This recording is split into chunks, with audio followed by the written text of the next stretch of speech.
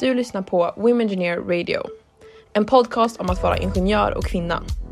Vi inspirerar, väcker nyfikenhet och svarar på alla tänkbara frågor kring teknik, resan till att bli ingenjör och problematiken med ojämställdheten. Häng med! Hej allihopa och varmt välkomna till veckans poddavsnitt. Det är Amanda som pratar här. Och idag är ett litet speciellt avsnitt. För som ni hör, än så länge så låter det som att det bara är jag här. Men det är så här att för några veckor sedan så fick jag ett meddelande skickat till mig på LinkedIn från en person som presenterade sig som en neutronforskare som började som ingenjör och som gjort experiment på de flesta partikelacceleratorer och neutronkällor i Europa. Och jag var tvungen att ha med den här presentationen för att jag tyckte den var så himla klockren och den fick i alla fall mig helt hooked. Jag tyckte det lät så coolt och kände bara att den här personen måste ju vi ha med i podcasten för jag vill veta allt om henne. Så jag frågade om hon ville vara med och hon sa ja, tack och lov. Hon heter Selma Maric och hon började som kemiteknisk ingenjör. Och idag jobbar hon på Vetenskapsrådet i Stockholm med frågor kring Sveriges främsta forskningsanläggningar ESS och Max 4. Däremellan har hon hunnit med en hel del, varit en sväng i Australien, doktorerat i Köpenhamn, varit med och startat upp ett nätverk för livsmedelsforskning med röntgen och neutroner för att nämna några saker. Och allt det här ska vi prata om idag och lite till. Så varmt välkommen hit Selma! Tack så jättemycket Amanda. Du vet att anledningen till att jag kontaktade dig var för att jag tyckte det var så coolt det du gjorde med att inspirera unga tjejer till ingenjörsyrket. Så det var egentligen det. Jag ville veta om jag kunde involvera mig, men det är jättekul att få vara med och dela min historia. Ja men exakt, jag tänkte att det lät väl klockrent för att du sa att du frågade om du kunde vara med och hjälpa till på något sätt. Och att vara med i podden och prata om vad du gör är ju jättemycket och bra hjälp för att det är ju den största inspirationen man kan få att höra vad någon håller på med. Så gud, jag är så taggad på att prata med dig. Jag hoppas att du känner samma. Yes, gud. Det ska bli jättekul. Vi kör igång. Ja.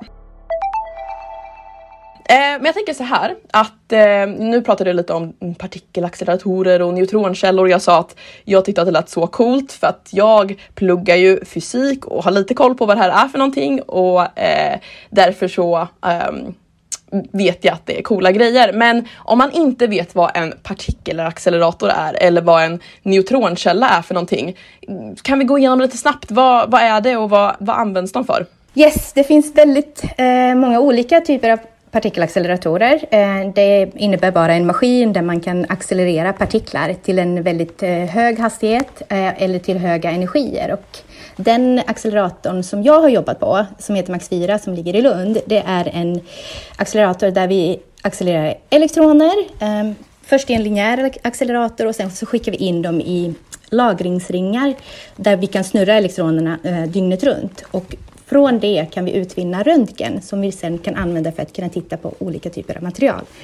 Och jag själv har använt sån typ av strålning för att titta på biologiska material.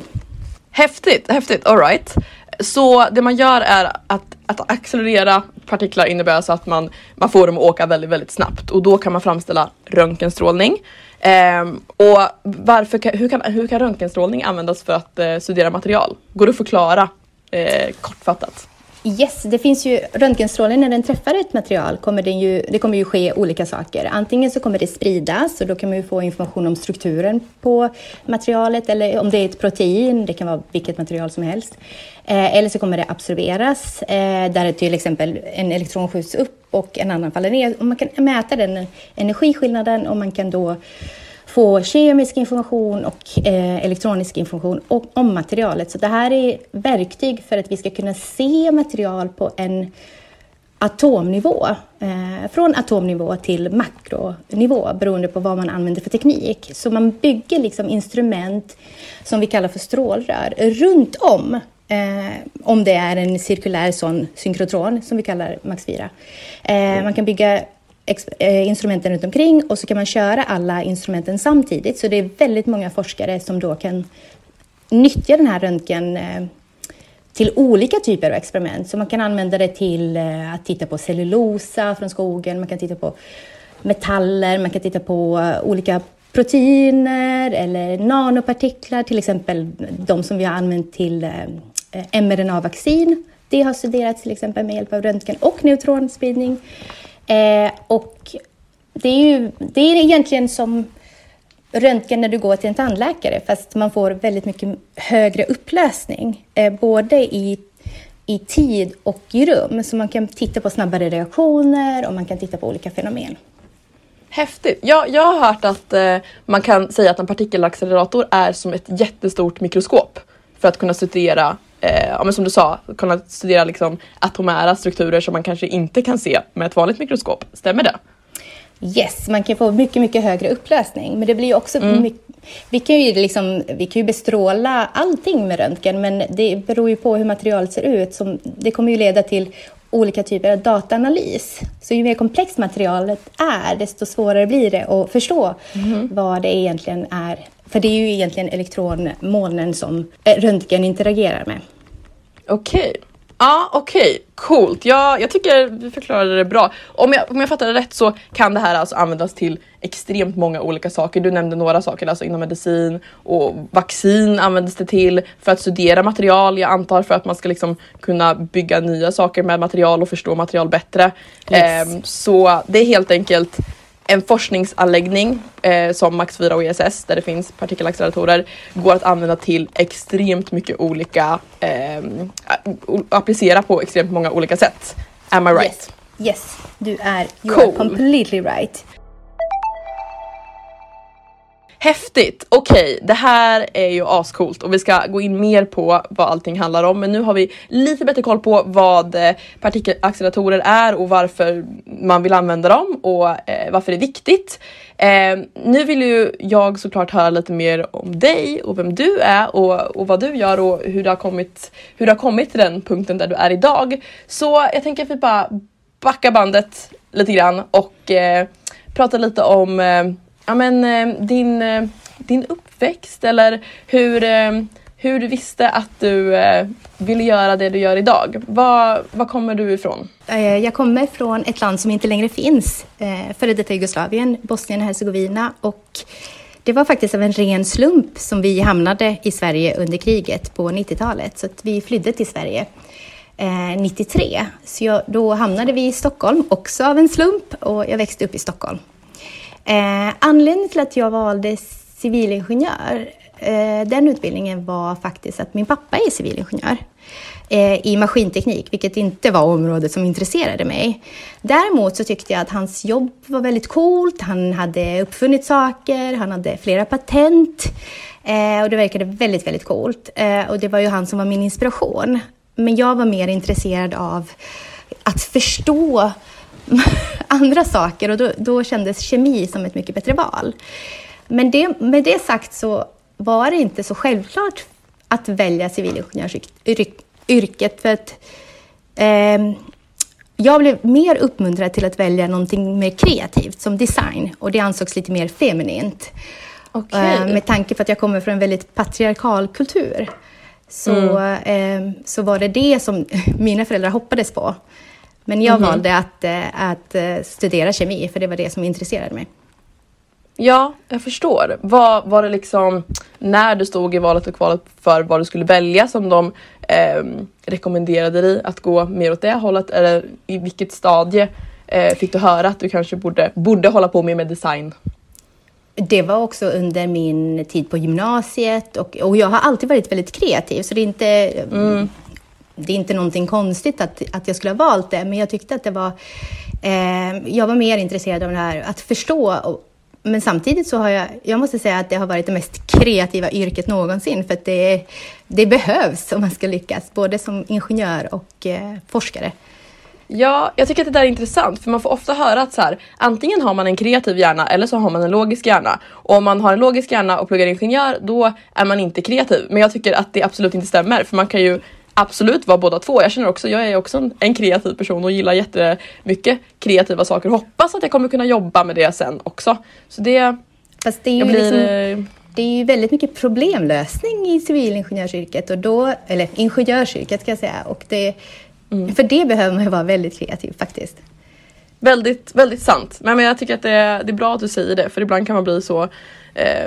när man pluggar till ingenjör ibland kan man känna typ min kreativitet är inte huvudfokuset, nu är det bara logiskt tänkande. Men det är ju faktiskt, som du säger, problemlösning man kommer hålla på med sen. Okej, men jag vet att när vi pratade förra gången så nämnde du lite om vad du hade för drömmar. Jag tror att du sa att du ville bota sjukdomar. Var det en dröm du har haft sedan du var liten? Ja, det har det varit. Och det var nog därför jag inriktade mig mot bioteknik sen på slutet av min utbildning. Jag ville framställa nya läkemedel. Så jag var väldigt intresserad av att kanske forska Då var jag väldigt intresserad av infektionssjukdomar. Och det var också det jag valde som mitt projekt under mitt examensarbete. Men det var under en kurs i enzymatisk syntes. Jag läste på KTH förresten. Det var där jag tog min examen. Och det var Per Berglund som höll i den kursen, en professor där. Där de lät oss bara välja ett enzym på en lapp från en hatt. Och så skulle vi framställa någonting med det utan några som helst instruktioner. Och det var ju inte, du vet, när man labbade så fick man ju alltid det var ju recept man hade vanligtvis. Och det här var nytt, så då fick man forska fram det, hur det här skulle gå till. Och det tyckte jag var väldigt spännande. Jag tror att det var aspartam jag skulle framställa. Och jag vet inte till slut om jag ens fick aspartam, men jag tyckte det var jättekul att försöka ta fram det. Så att det var nog det som gjorde att jag bestämde mig för att forska under mitt examensarbete. Och det vad gjorde häftigt! Jag. Yes. Gud vad coolt att en sån grej liksom kan göra en sån bara liten... ett lite kul sätt att presentera eller att välja projekt kan göra den stora skillnaden. Okej, ja men häftigt. För då pluggade du kemiteknik på KTH och så gjorde du det här examensarbetet. Och sen kom du in på forskning att du ville forska direkt efter du hade pluggat färdigt, eller när insåg du att det var det du ville göra? Jag ville också prova på hur det var att jobba inom industrin. Så där det var ganska svårt att bestämma sig. Men jag hade väldigt roligt också i Australien när jag forskade. Jag forskade kring malaria-enzymer. Men när jag kom tillbaka så fick jag en tjänst på ett stort amerikanskt företag som heter Procter & Gamble, som är jättestort och har märken som Pampers och Head & Shoulders och Vella och alla möjliga hår och andra typer av produkter. Och jag blev då ansvarig för vissa delar som hårvård och hudvård. Så jag måste säga att jag kan väldigt mycket om strukturen på ett hårstrå. Wow, häftigt! Från den. Kan vi bara backa lite? Du sa att du forskade i Australien. Gjorde du alltså ditt examensarbete i Australien, eller när var du där? Jag gjorde mitt examensarbete i Australien, ja. Häftigt. Hur kom det sig? Ville du bara åka dit, eller var det kom upp någonting? Ja, jag ville åka till Australien och jag skulle göra mitt examensarbete. Och då så bestämde jag mig för att... Och jag ville göra det inom infektionssjukdomar. Så det jag gjorde var att jag... forskade lite kring olika institut där och grupper som jobbade med det.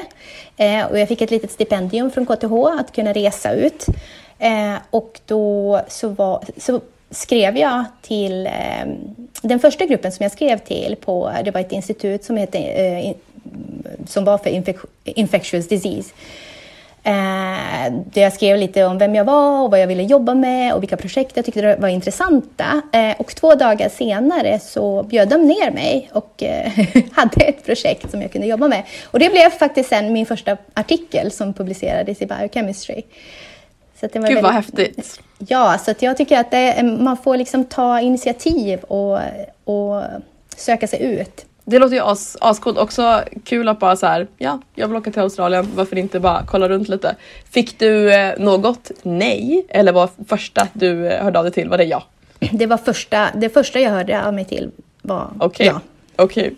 Det var ju väldigt fortunate. Jag tänker också att annars att ligga i och testa söka olika kan ju också vara en bra idé om man vill någonstans liksom. Ja, och det är också någonting, om man bestämmer sig för att bli forskare så får man ju förvänta sig väldigt många nej.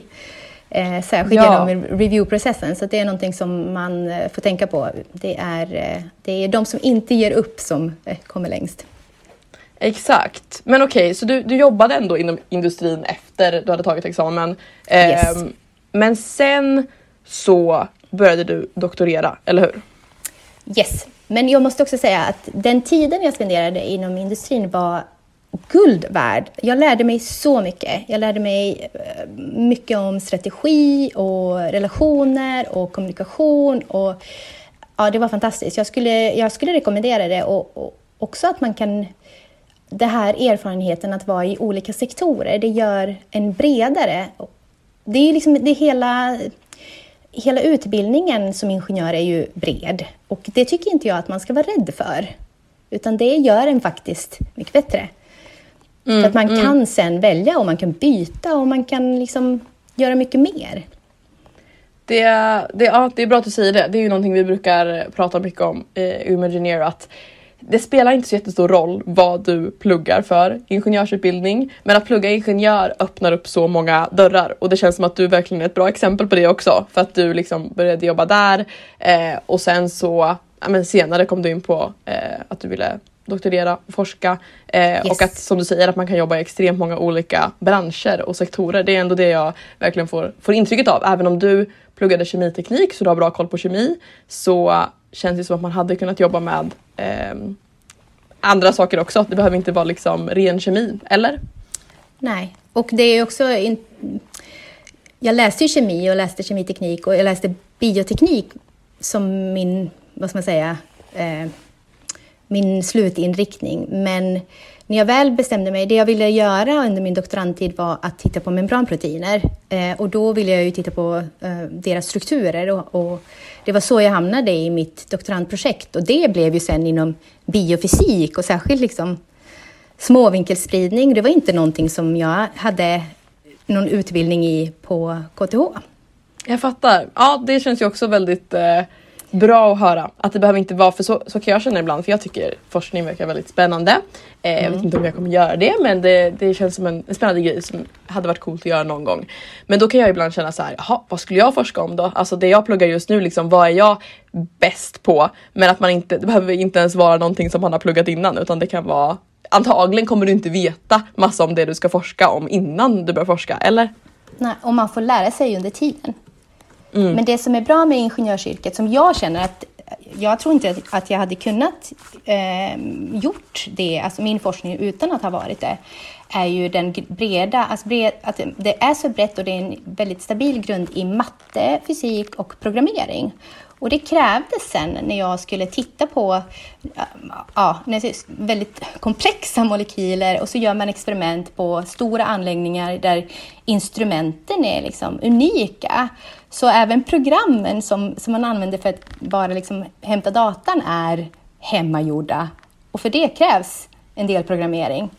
Så att jag tror inte jag hade kunnat gjort det om inte jag hade den bakgrunden som ingenjör som jag hade. Ja, men spännande. Det behöver inte vara att du kan just det programmeringsspråket som du ska använda, men att du har tänkt programmeringstänk innan kunde hjälpa. Ja, liksom. Precis. Och att du kan prata med andra. Och väldigt mycket av min forskning har gjorts i stora samarbeten, för det har varit väldigt stora och komplexa områden, och det har varit också det som har varit jättekul. Man behöver inte sitta på en kammare där helt själv och bara... Jag tänker att vi ska prata lite forskning i allmänhet då, och att doktorera. Jag skulle vilja slå hål på lite stereotyper, för jag tror att många har fördomar om att doktorera. Jag själv har tänkt så många gånger att doktorera innebär att man bara, som du säger, sitter på kammaren eller på sitt kontor och bara läser artiklar och försöker komma fram till något jättesmart, men det är sjukt svårt att göra det. Vad innebär det att doktorera? Vad gör man? Ja, man nördar ner sig i ett ämne jättemycket. Det innebär, det kan ju vara, man kan ju forska i vad som helst. Det innebär ju att man har en hypotes som man försöker då bevisa den eller liksom ta fram ett nytt material. Det kan ju vara att ta fram en ny metod eller att förstå ett fenomen. Det kan vara så många olika saker inom så många olika fält. Och det är extremt utmanande, måste jag säga. It's a rite of passage att doktorera. Så att jag skulle rekommendera att om man gör det, att man gör det inom någonting som man tycker verkligen är kul. För det är det som kommer hjälpa en under vägen. Men det är samtidigt extremt givande. Man lär sig så mycket. Man lär sig inte bara om det området som man forskar i. Man lär sig om sig själv. Man utvecklas. Man löser problem. Man får... nu har jag gjort väldigt mycket experiment. Och oftast så går ju experimenten inte helt rätt. Så man får göra 10 andra experiment för att förklara vad som gick fel i det första. Men man får också liksom träffa fantastiska människor. Jag har fått resa väldigt mycket och prata om min forskning och utbyta idéer. Och det är extremt kreativt. Men sen är det också väldigt tufft. Ja, men häftigt. Jag tänkte så här innan bara, hur ser en vanlig dag ut för en forskare?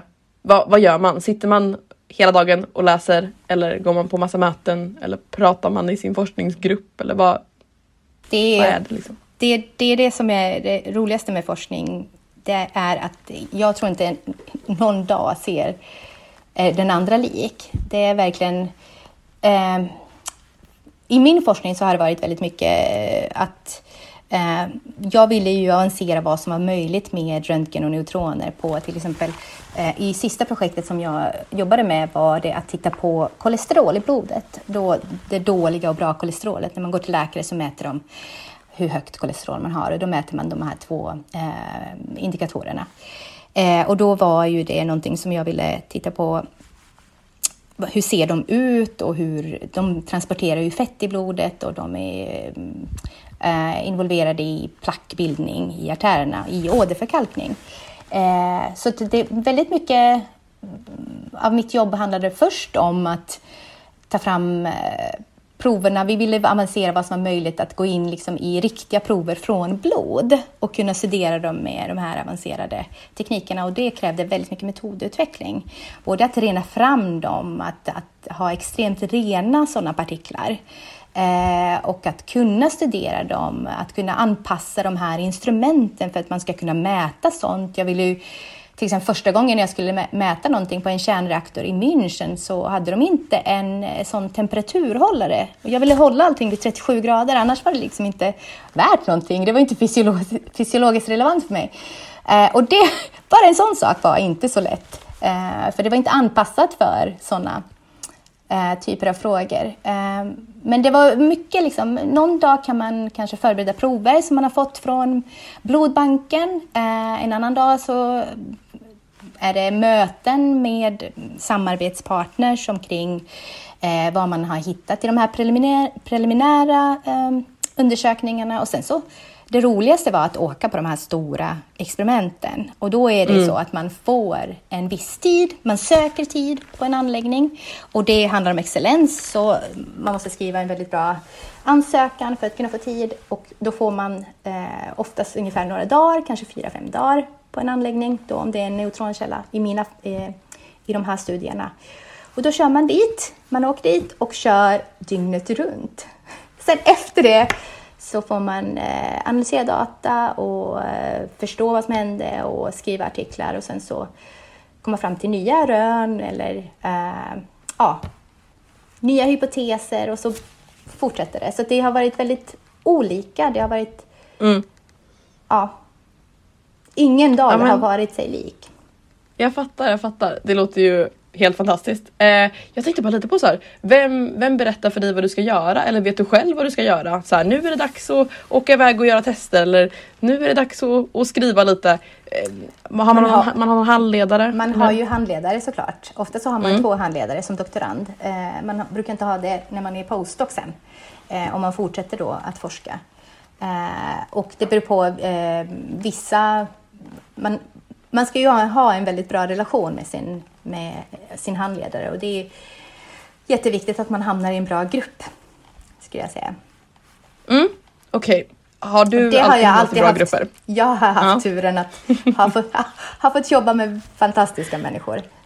Det är nog också därför jag har varit så nöjd med mitt jobb. Ja, vad händer om man hamnar i en grupp man inte tycker om? Kan man byta?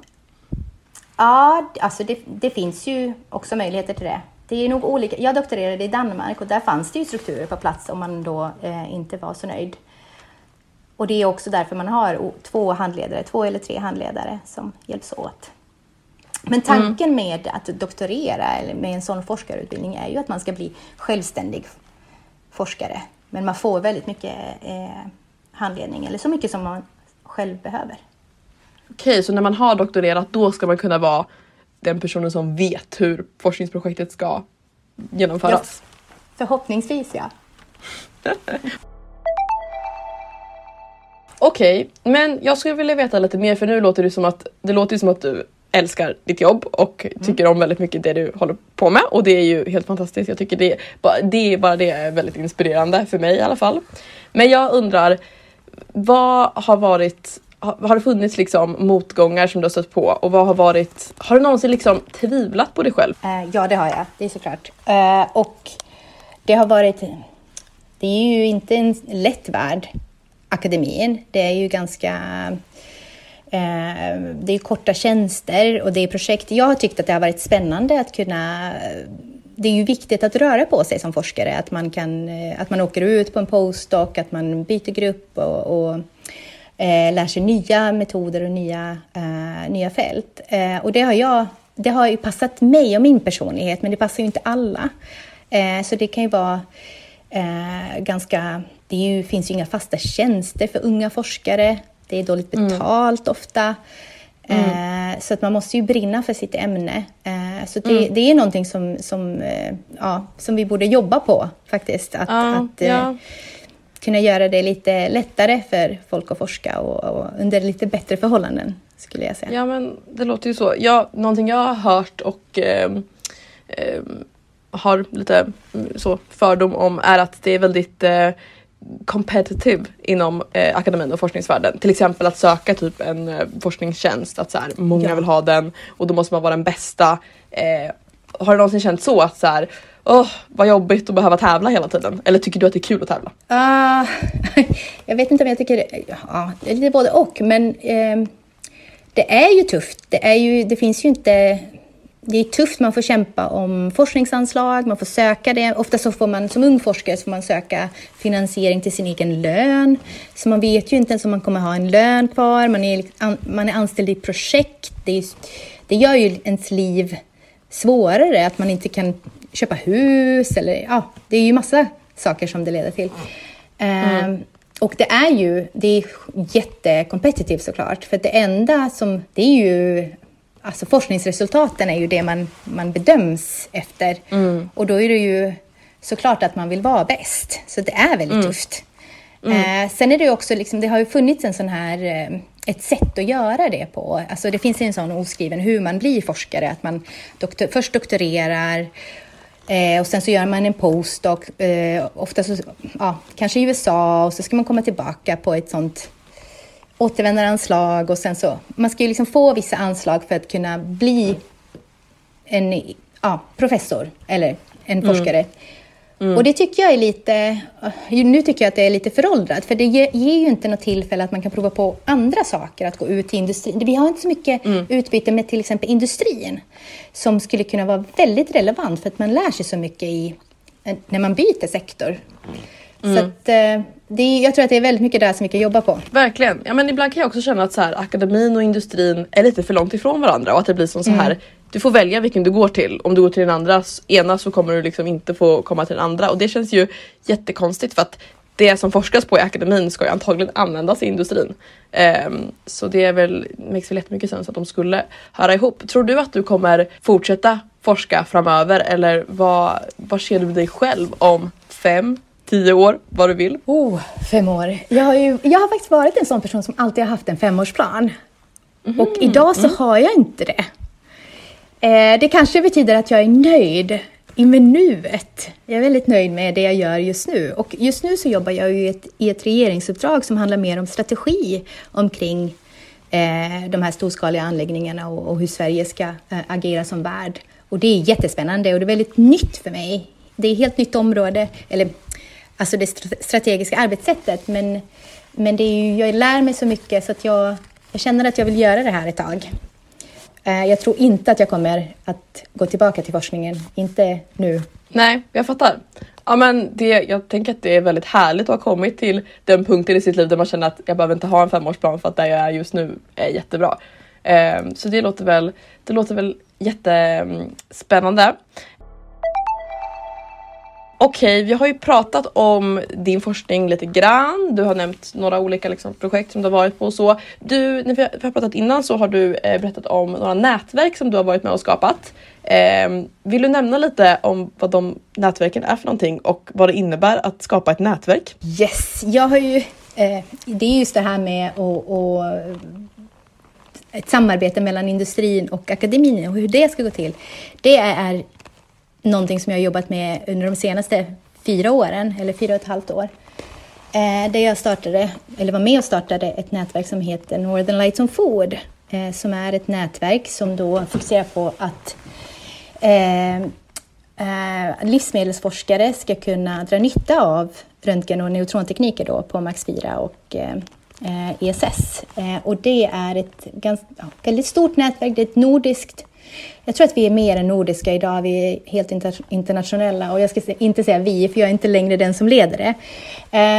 Men det är ett nätverk som består av både akademi, jag tror att det är 14 lärosäten som är med och väldigt många industriella partners. Där då forskarna samlas för att kunna tillsammans titta på olika frågeställningar inom livsmedelsforskning och livsmedelsindustri. Och då särskilt med fokus på hur vi kan göra det mer miljövänligt och nyttigare. Så att det är ett spännande nätverk. De gör olika aktiviteter. Det är forskningsprojekt. Det är ett forskningstema på LINX. Det här Lund Institute of Advanced Neutron and X-ray Science i Lund. Det är också ett nätverk. Ett nationellt nätverk som jobbar med de frågeställningarna. Och det är de nätverkar och utbildar. Och det är väldigt mycket fokus på kompetenshöjning. Okej, cool. Det låter ju häftigt. Det låter som att ett sånt här nätverk helt enkelt är till för att föra samman all forskning och allting som håller på med det här och knyta det samman på något sätt. Jag tänker att det känns väldigt relevant att få stöttning, som du sa också, att man jobbar i grupper hela tiden när man forskar och så, att få stöttning från olika håll. Också jobba med folk som inte jobbar med exakt samma sak som dig, men kunna se det bredare perspektivet på vad det är man jobbar med. Häftigt! Ja, och det är ofta som du har en livsmedelsforskare som kan sitt område och själva materialet, och så har du kanske en fysiker på Max 4 som kan tekniken. Och ofta så jobbar de tillsammans för att kunna avancera då vad som är möjligt och hur kan man då analysera sån data när det kommer från så komplexa material. Cool, det tycker jag låter häftigt. Man vill ju jobba med olika typer av människor också. Människor som kan olika saker. Och det känns ju verkligen som att man gör i sådana här projekt. Wow, jag tycker att vi har gått igenom så mycket bra saker och jag blir superinspirerad och tycker att allt det här låter så häftigt. Det är så häftigt att bara få dyka in lite i vad man kan göra och vad man kan göra för att förbättra världen och människors hälsa och allting som du verkar hålla på med. Jag skulle vilja avrunda med att du ska få ge ett tips till lyssnarna. För att vi är många, jag tänker, som är kanske lite yngre än vad du är som lyssnar, som kanske pluggar till ingenjör eller inte pluggar till ingenjör än, men funderar på om de kanske ska göra det. Vad skulle du vilja ge för tips? Du skulle kunna tänka dig själv när du var 15 år eller 20 till och med. Vad skulle du vilja ge för tips, råd? Jag skulle säga att våga ta för och våga göra saker och våga fråga och ge inte upp.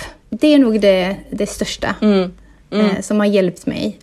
Och även om man är rädd till att börja med så kommer det gå bra. Supertips, verkligen. Det är väl superbra tankesätt att ha genom hela livet, tänker jag. Våga fråga, våga ta hjälp och ge inte upp även om det inte går första gången, för att om man vill någonting tillräckligt mycket så kommer det ju gå till slut. Yes, och det finns alltid en reviewer 2 som kommer att vara emot, men man får inte ge upp och man får bara kämpa vidare. Ja, tack. Tusen tack för alla dina jättebra råd och tack för att du ville ta med oss in på en liten djupdykning i vad du håller på med och vad man kan göra för någonting när man har pluggat till ingenjör och prata lite om forskning och allt sånt också. Det var allting för det här avsnittet. Jag hoppas att ni tyckte det var ett trevligt samtal att lyssna på. Om ni har några frågor fortsatt till Selma så kanske man kan höra av sig till dig. Jag kan lägga var du helst skulle väl bli kontaktad, dina kontaktuppgifter i beskrivningen på avsnittet om man vill veta mer om din forskning eller vad som helst, tänker jag, om det är okej för dig. Yes, inga problem. Toppen. Tack så mycket alla ni som har lyssnat. Glöm inte att följa oss i våra andra sociala medier på Instagram och på TikTok. Där heter vi Womengineer. Så hörs vi i nästa avsnitt och tack så jättemycket Selma för att du har varit med idag. Tack själv. Tack för att jag fick vara med. Självklart. Ha det bra!